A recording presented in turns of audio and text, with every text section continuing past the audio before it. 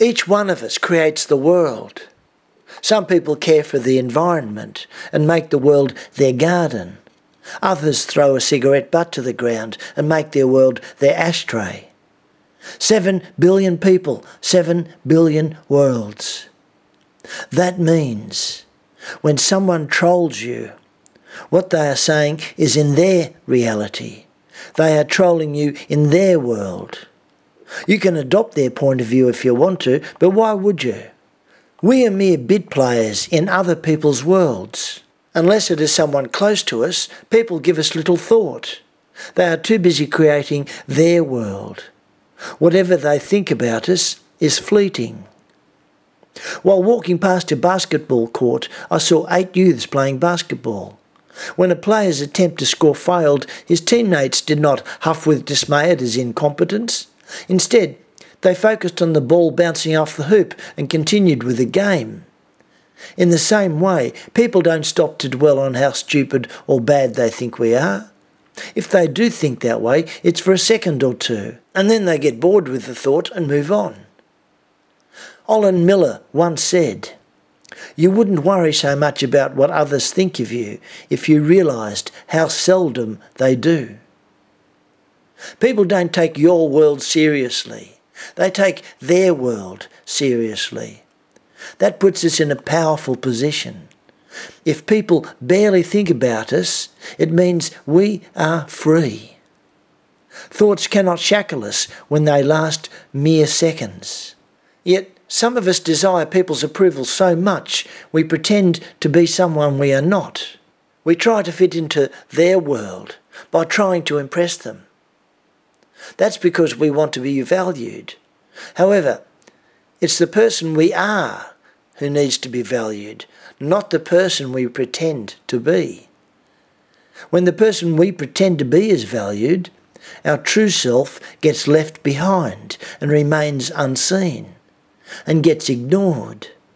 Then, instead of feeling valued, our true self gets to feel shame and self-loathing.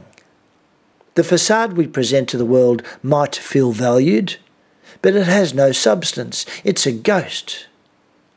And anyway, people have a limited understanding of our life experiences, our attitudes and values, so why the hell should their point of view matter? The choices other people make reflect the world they are creating for themselves. If they choose to travel or study or smoke, that's for them. What they do might not suit the world you're creating, so why compare? Be pleased for them if you like, but focus on creating your world. If they treat you harshly because your world is not like their world, it just means they don't realise each one of us has our own journey. In short, take charge. Drop any facade you may be creating. Be the person you are and focus on creating the world you want to live in. And when you enter the world of another person, present your real self. Be in their world on your terms. That way you will create a quality connection with them. They may not approve of you, but it will still be a quality connection.